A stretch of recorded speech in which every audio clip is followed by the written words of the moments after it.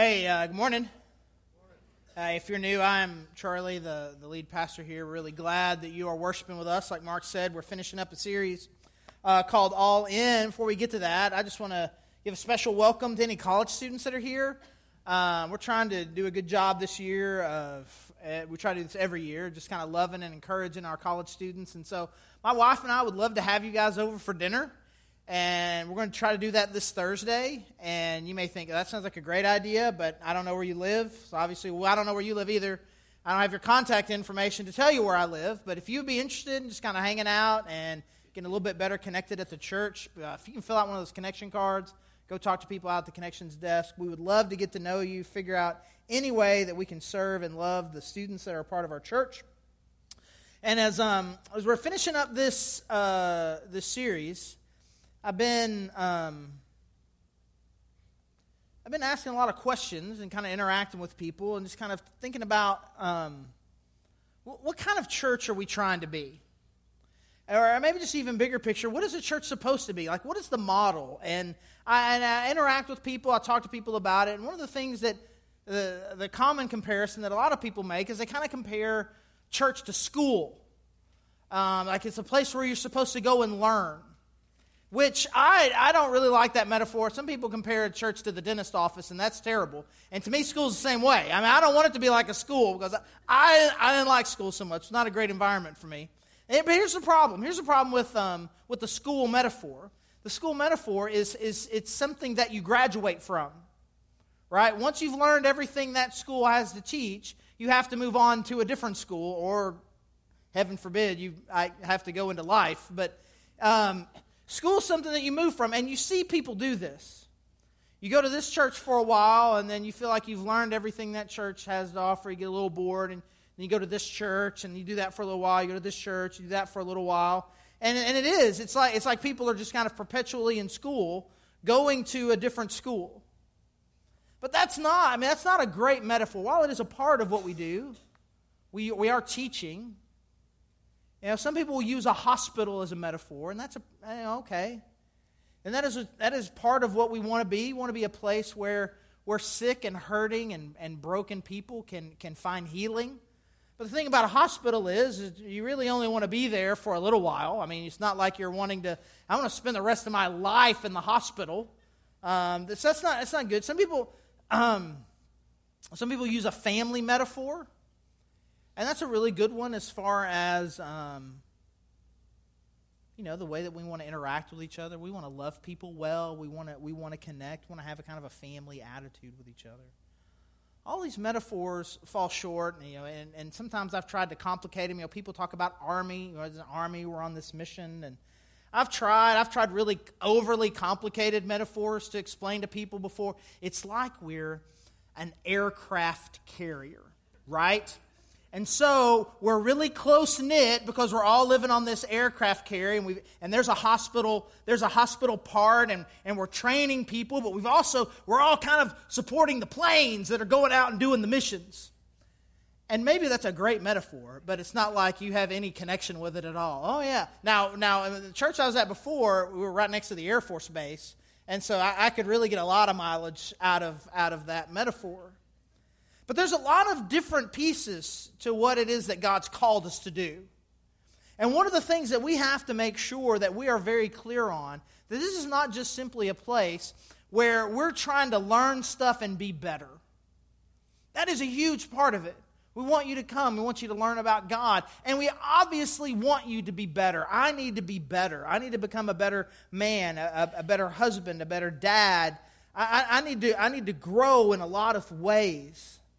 But when we limit it to that, we limit what it is that God's really trying to do in and through us. And He has given us a mission. He has given us a mission to reach this community. We need to be the kind of place that cares more right now about the people who are not in this room than the people who are in the room.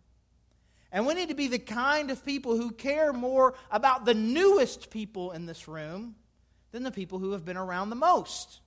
That is the kind of place that we need to be. And we need to have this kind of mission mentality that says that, man, I want to help the people who are the furthest from God and who are the least connected get connected with God and get connected here. We want to be out there in the world helping people find God and find life here. And not only that, we need to take this mission to the whole world. That is what God has called us to be.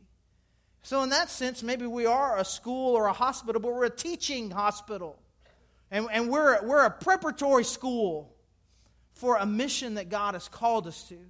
God has called us individually and collectively as a group of people to make a difference in this world. If you walk in every Sunday, sometimes you see it, sometimes you walk right past it, but it says on there, man, that God is calling us to reach people, to become fully devoted and world changers.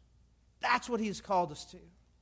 And that's who we need to be individually and collectively. We want to be fully devoted to God, and then we want to hear Him through that devotion tell us how we can become and be world changers. That's what God has called us to. That's what a church is, and that's what this church is meant to be. But the only way that that's going to happen is if we individually decide that that's what I want to be. And in order to do that, tied back into the series, we have a decision to make. Am I all in? Am I completely in with God? Who is God in my life? Is God, and this is unfortunate for a lot of us, is God kind of a counselor, an advisor, someone who kind of walks behind me and says, hey, I wouldn't go that way, or somebody's like, hey, I'm trying to figure something out. What do you think I should do? Hey, I'm going over here. Could you help me? Or is He God and He's leading? He's directing your life. And there's a big difference. There's a big difference between a God that advises you in your life and a God that directs your life. And so what we've talked about over the last few weeks, we talked a little bit about motivation. Why you should want to be all in. Because if we're going to try to figure out what life is really about, the best place to go is the one who created life, the architect of the whole system, the creator of you, and devotion to a God that is all-powerful and all-loving. That's where life is. And even though it may feel risky, we've talked about this, it may feel risky, but being connected to that all-powerful, all-loving God is really no risk. But last week we kind of, toned it down just a little bit and said, man, just because that's where life is and it's not risky doesn't mean it's not going to be hard sometimes, because it is.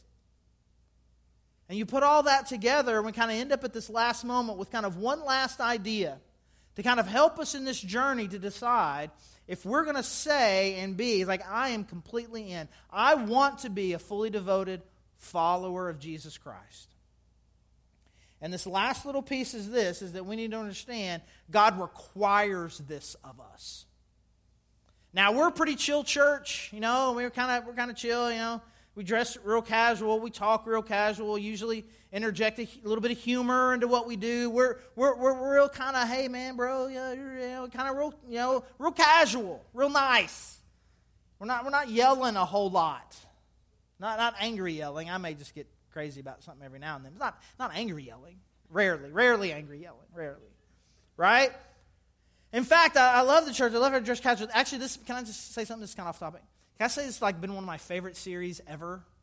You know why? Because I get to wear a T-shirt every week, and you're not even a little judgy about it, because it's like with the thing, right? It's an all-in. It's like with the series. I get why he's doing it. So that's why next spring we're going to do a series called Athletic Shorts. And it's going to be real good. I have no idea what the topic's going to be about, but it's going to be great. It's going to be awesome.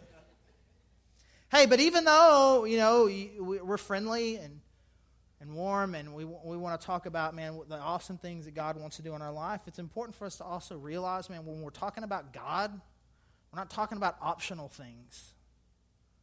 When God says, I think this is a good idea, you got to recognize where that's coming from.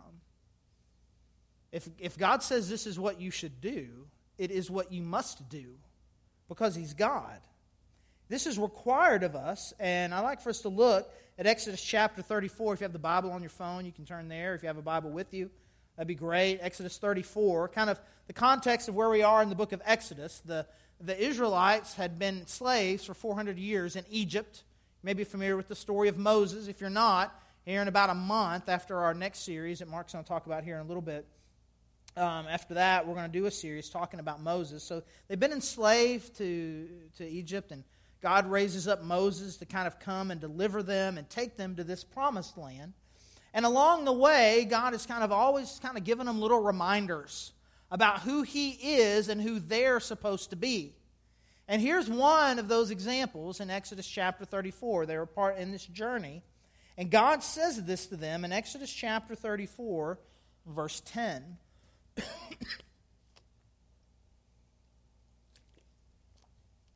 Then the Lord said, I am making a covenant with you. Before all your people, I will do wonders never before done in any nation in all the world. The people you live among will see how awesome is the work that I, the Lord, will do for you. Obey what I command you today. So there's kind of a cool little promise there, man. I'm going to be your God. It's going to be great. I'm going to do great things for you. People are going to see that and be amazed by you and be amazed by me, and it's going to be really cool. But He continues on. I will drive out before you the Amorites, Canaanites, Hittites, Perizzites, Hivites, and Jebusites. Be careful not to make a treaty with those who live in the land where you're going, or they will be a snare among you. Break down their altars, smash their sacred stones, and cut down their Asherah poles. Do not worship any other god, for the Lord, this is kind of our key point for today. Do not worship any other god, for the Lord, whose name is jealous, is a jealous God. Be careful not to make a treaty with those who live in the land, for when they prostitute themselves to their gods and sacrifice to them, they will invite you, and you will eat their sacrifices. And when you choose some of their daughters as wives for your sons, and those daughters prostitute themselves to their gods, they will lead your sons to do the same. Do not make any idols. And so He's being real clear with them. It's like, listen, I'm going to get all these people out of this land. Because here's the thing, you've been in Egypt for a while, and we've got to reestablish some things. I mean, Genesis 12 makes it really clear that the mission that God has given the Jewish people is to be a light to the whole world. But in this season right now, He's like, man, we've got to get all these idol worshipers out, these people who worship all these false gods, because right now, you need to be focused on worshiping me only. You can't follow their idols, and if we have these people hanging around, I know what you're going to do.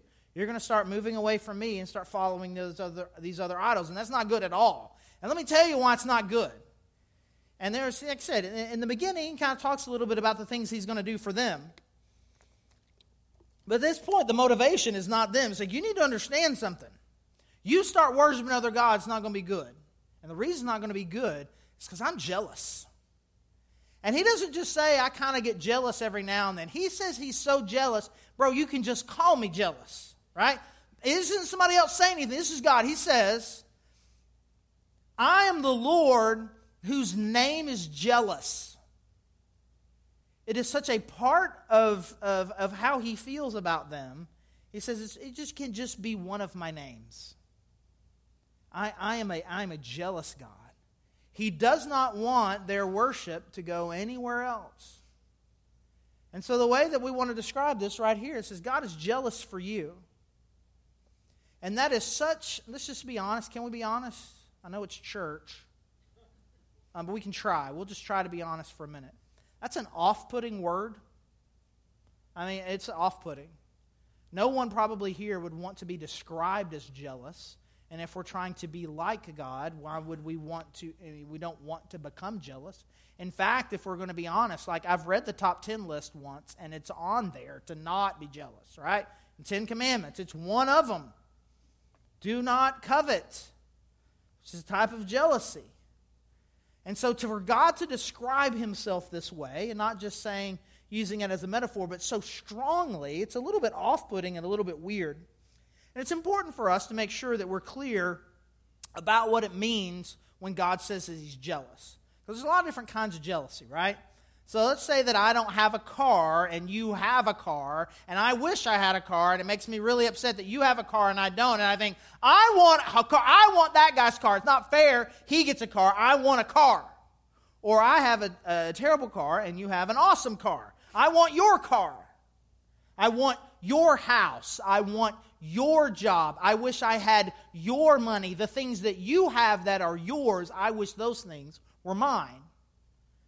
And that is, in the Ten Commandments, when he talks about do not covet, that's what he's talking about.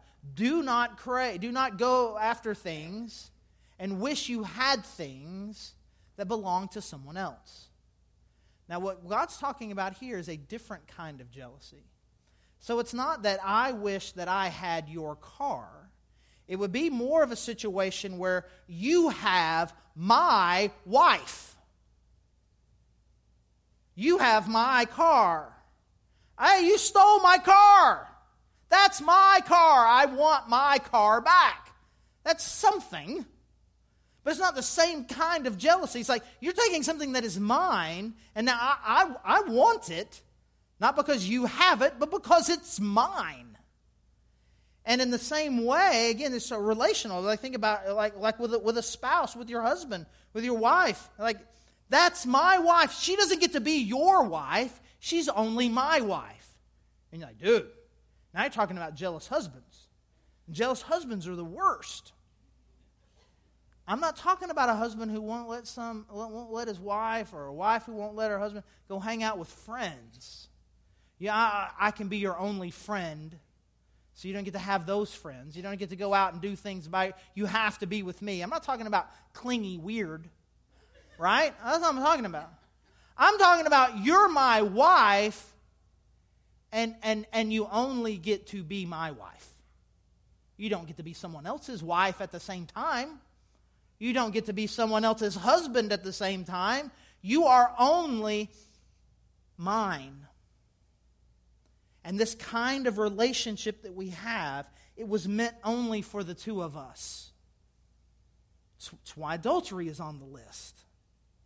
That kind of intimacy is meant just for a husband and a wife. And God is saying in a very similar way, this kind of devotion, this I've given my life to it, I give my worship to it, this was meant exclusively for you and God. And when we turn and we give that worship, we give that devotion some other place, God is jealous. Not because He wishes He were somebody else. He doesn't need anyone else's car. He has it all, but He doesn't like it when someone takes what is His, especially when it is a person. And so this is not a selfish, clingy thing. This is a representative of how much God loves you and how much He wants you. He wants our worship. He wants our devotion. And because He's God, we are required to give it to Him. In part because He is very jealous for it. Because He asks us, and that's what we need. God is jealous for you. And it is important for us to give Him our worship. And so if this is true, that God is jealous for you, it kind of leaves us with a question. Are you giving Him reason to be jealous? Are you giving Him a reason to? Now, it is very unlikely, at least I hope it's unlikely. I'm going to talk here for a little minute. I really believe that it is unlikely that anyone here has built an idol. Right? It is unlikely you've got some little wooden statue that you've put on and made a little altar and you're burning incense to it in your home. It's real unlikely. I mean, if not, fill out a connection card. We'd love to talk to you. It's unlikely. It's unlikely anyone here has an Asherah pole. Anybody got an Asherah pole? It's not tetherball. It's different. It's there's no Asherah poles. Unlikely any idol worship going on around here in the strictest sense of that.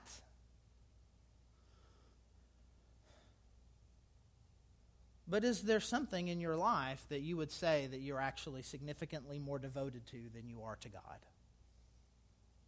Is there something that, given a choice, you would choose over God? Is there something that is significantly more important to you than it is to God? And the go-to here at this point, and the easiest one, is power, prestige, money. those kinds of things, fame and fortune, the collection of stuff. Really, in that area, the idol isn't really the stuff. It's you. You're the idol. I'm worshiping me. I live a life where I would say that my primary devotion and allegiance is to me. I worship me. And secondarily, I worship the stuff. And my devotion in my heart, I mean, Jesus said this a lot, man. He said that man, we try, but you just can't. You can't serve God and money. You can't serve God and worship idols, and you can't serve God and worship money. These are not things that we can do. You cannot be completely and totally 100% devoted to you and 100% devoted to God. And God says He's jealous. And when we pursue these things in full devotion and have God as kind of a, hey, I want you to help me in my pursuit of this idol that I have declared to be more important than you, then we're going to run into some issues. Because what God is asking for our full devotion. In fact, this is what Jesus said. I mean, when Jesus asked what the greatest commandment in all of Scripture was, He says, man, the first, most important thing that you can do is to love the Lord your God with your heart, soul, mind, and strength, with everything that you are. That is what you must do. That is the most important characteristic of any person's life, which is full and complete devotion to God. So is there something? Is there something in your life you could honestly say, man, I think I've given my devotion to God. I've to something else. I'm giving Him reason to be jealous. I was thinking about this in my own life. And honestly, I think I'm coming to realize that I really do believe that my job has become more important to me than God. Which may ring weird to you, right? You know, I mean, you're like a pastor, right? I mean, God's like your employer. I mean, it's kind of like your full-time job is doing God's stuff. I mean, how does that even work? And let me tell you, if we were at a pastor's conference right now and I threw that line out to you, it's like, man, I feel like my job as a pastor has become more important than my devotion to God. It would be like one of those moments, you know. Pastors all get what that means, right? You don't, and that's fine. But I still feel like I need to confess that my heart, do I love God more than I love you loving my sermons? Do I love God more than I want the church to have a lot of people and to do well? And for people to be in small groups and the kids' ministry to go well? And for me to kind of be able to say in a prestigious way, like, hey, look at how great the church is. And if the church, if something is disappointing to me, does that matter more to me than my love and commitment to God? It's just kind of something I'm wrestling with. It's like this very thing that He's called me to, it can often be kind of an instrument of jealousy, really. And, you know, and Mark referenced this story a few weeks ago because the same kind of thing is going on with Abraham. Abraham was the founder of the Jewish people, and God said, I'm going to make you a great nation. It's going to be through your son Isaac. But after a while, God calls, hey, I think I'm going to want you to sacrifice Isaac. Isaac was a great thing. It was an instrument of God's promise. And Abraham's like, man, you said you were going to make him a great nation. And it says in Hebrews, it said that Abraham was like, well, I guess God's just going to raise him from the dead. But God was asking him to sacrifice not a bad thing in his life, but one of the best things in his life as a reflection of devotion. And I think often for us, that happens. Again, we're not building idols. We're not worshiping other gods. We're just giving all of our devotion to something that might be good, but isn't God. And what God is calling us to do is to place Him first, to give Him our full and total devotion. And so what I'm afraid that happens in these kinds of moments, and you have these things, you're kind of wrapping up a series, you're talking about full devotion. One of the things that I think that happens is we live life a little small. And God is small. And God is a counselor, He's an advisor, He's a buddy, He's kind of helping me out. And God is just small in our lives. And we have these moments like, man, God doesn't need to be small in your life. See, now I'm yelling. God doesn't need to be small in your life. He needs to be big in your life, right? And you think that's true. But then we exaggerate it. It's like, well, what are you saying I'm supposed to do? Sell everything I have and move to China? Go into the jungle and be a missionary? And so then we just kind of exaggerate it, that it means it's going to mean something really crazy and big and huge. And like, well, I'm not going to do that. And so we just stick with small. I'm just going to stick with small because I'm not going to do this thing. And that's what we do. You do it all the time when we'll talk about this, our next series actually, talking about communication. You do this all the time when you're fighting, right? You exaggerate what your spouse says to you so you can just kind of dismiss it, right? That's what we do. But really, we're not talking about, in order to show that you're all in, you have to do something outrageous tomorrow. It really is a heart thing. It's a heart thing where it's like, I'm going to declare before God that there's nothing in my life more important than Him. And then what it becomes is a series of smaller decisions that show it. I make a heart decision that say that, God, I'm going to put you first. And then whatever He says, I'm going to say yes. And so rather than having one of these stories, and I know the book that you've been reading, if you've been reading the All In book with us, has some of these kind of larger stories. I just want to share with you a relatively smaller story of a couple who has just made a heart decision to say that they want to follow God fully, and just a series of smaller steps to show that devotion. So I'd like to introduce you to Ross and Amy Larwood.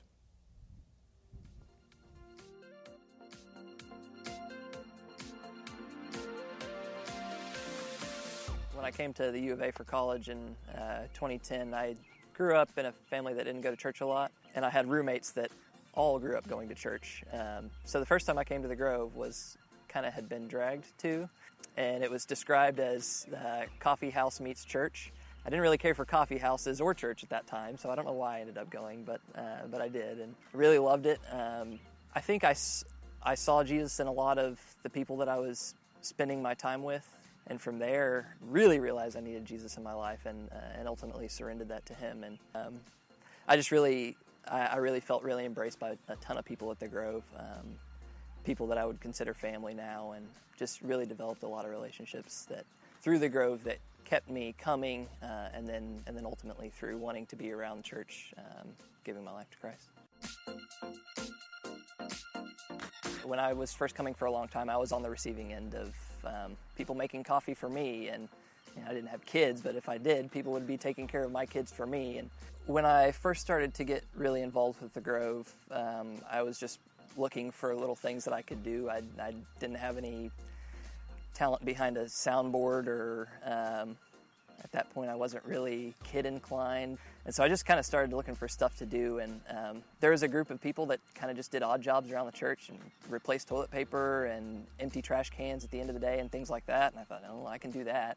From there, I really just committed to serving in that way. I think for me it started as just a way to kind of give back, I guess, but then once I really started to take my walk more seriously and learn more about the calls that Jesus has on my life, and it just became apparent that's something that I'm just called to do, and I enjoyed doing it, and I enjoyed serving with the people that I was serving with. Like I said earlier, those people have become like my family and some of my closest friends, and just being around the Grove, especially my first handful of years when we were in that small building, it's a super exciting time then, and it still is now, and I just wanted to be a part of it, and it's been a really fun ride.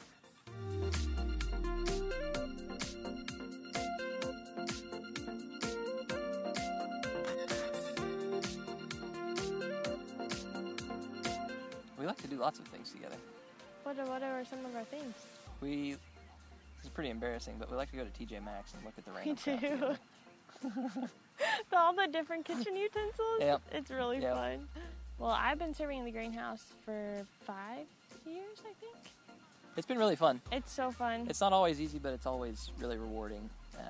Just getting to really just love on kids and play with them and have a good time while their parents go worship and do all the things that they need to do. I feel like we get to do it together, and so it's like, I don't know, it just gives us this feeling of we're on a team and we're like doing this, and it's our classroom. She was in the greenhouse before I was.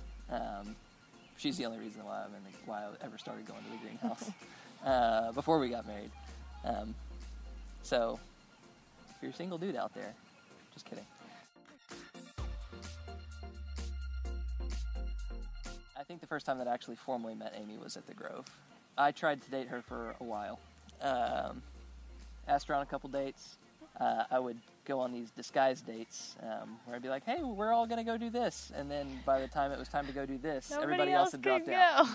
And so Conveniently. It would just be us. Actually, at the Grove on a Sunday morning, Ross took me out in front of the lobby outside and was like, when you're ready, I want to take you on a date. Like, he knew. And I had always been really hesitant. And then for some reason in that moment, I was like, I have no hesitations. I just felt really at peace about that. And I just knew that, like, that was what was supposed to be. And so God was just preparing us for something that we didn't really know why the path went the way that it did, but then we do now, I guess. We do.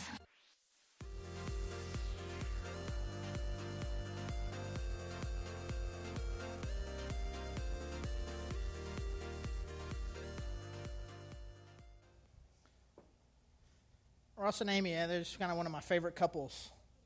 And I don't know how close you were paying attention to that. But you see, it just kind of begins with a decision to say that I'm going to follow Christ. And then it's just like God was kind of calling me to kind of just do some stuff and serve, and I was doing trash. And then I began to hear the call of God on my life, and I realized that He wanted more. And you see the same thing happening in Amy's life, and you hear them describing this path of kind of how unusual it was for them to start dating, but they see that God had a plan in it, and He's brought them together. And Ross was on our staff for a while, really helped us get our finances and stuff organized really, really well, and then felt like God was calling him out to something else. And then Amy becoming a nurse, and whether God brought this family together. You just see in it just a series of steps of saying, first of all, I'm going to make a decision that God has my life, and then whatever He has next, I'm just going to take that step. And God may ultimately take them or you or any of us on a path where 15, 20 years from now, our life, we may be doing something, living some kind of life that we never thought was possible. But we're going to get there a step at a time.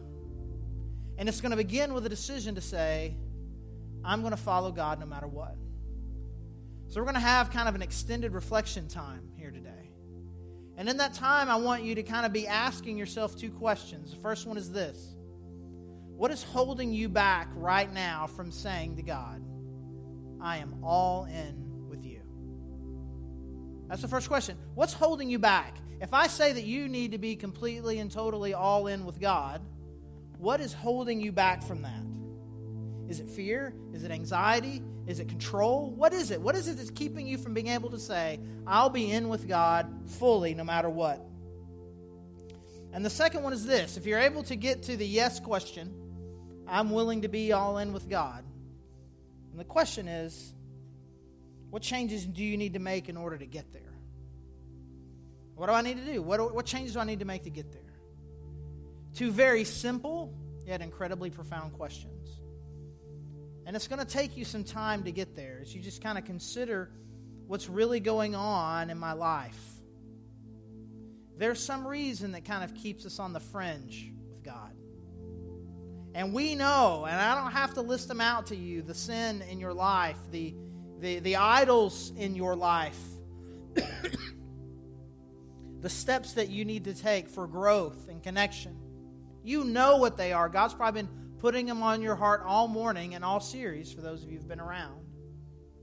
But you know that there's some changes you need to make. So let's just spend some time in prayer and reflection asking ourselves these questions.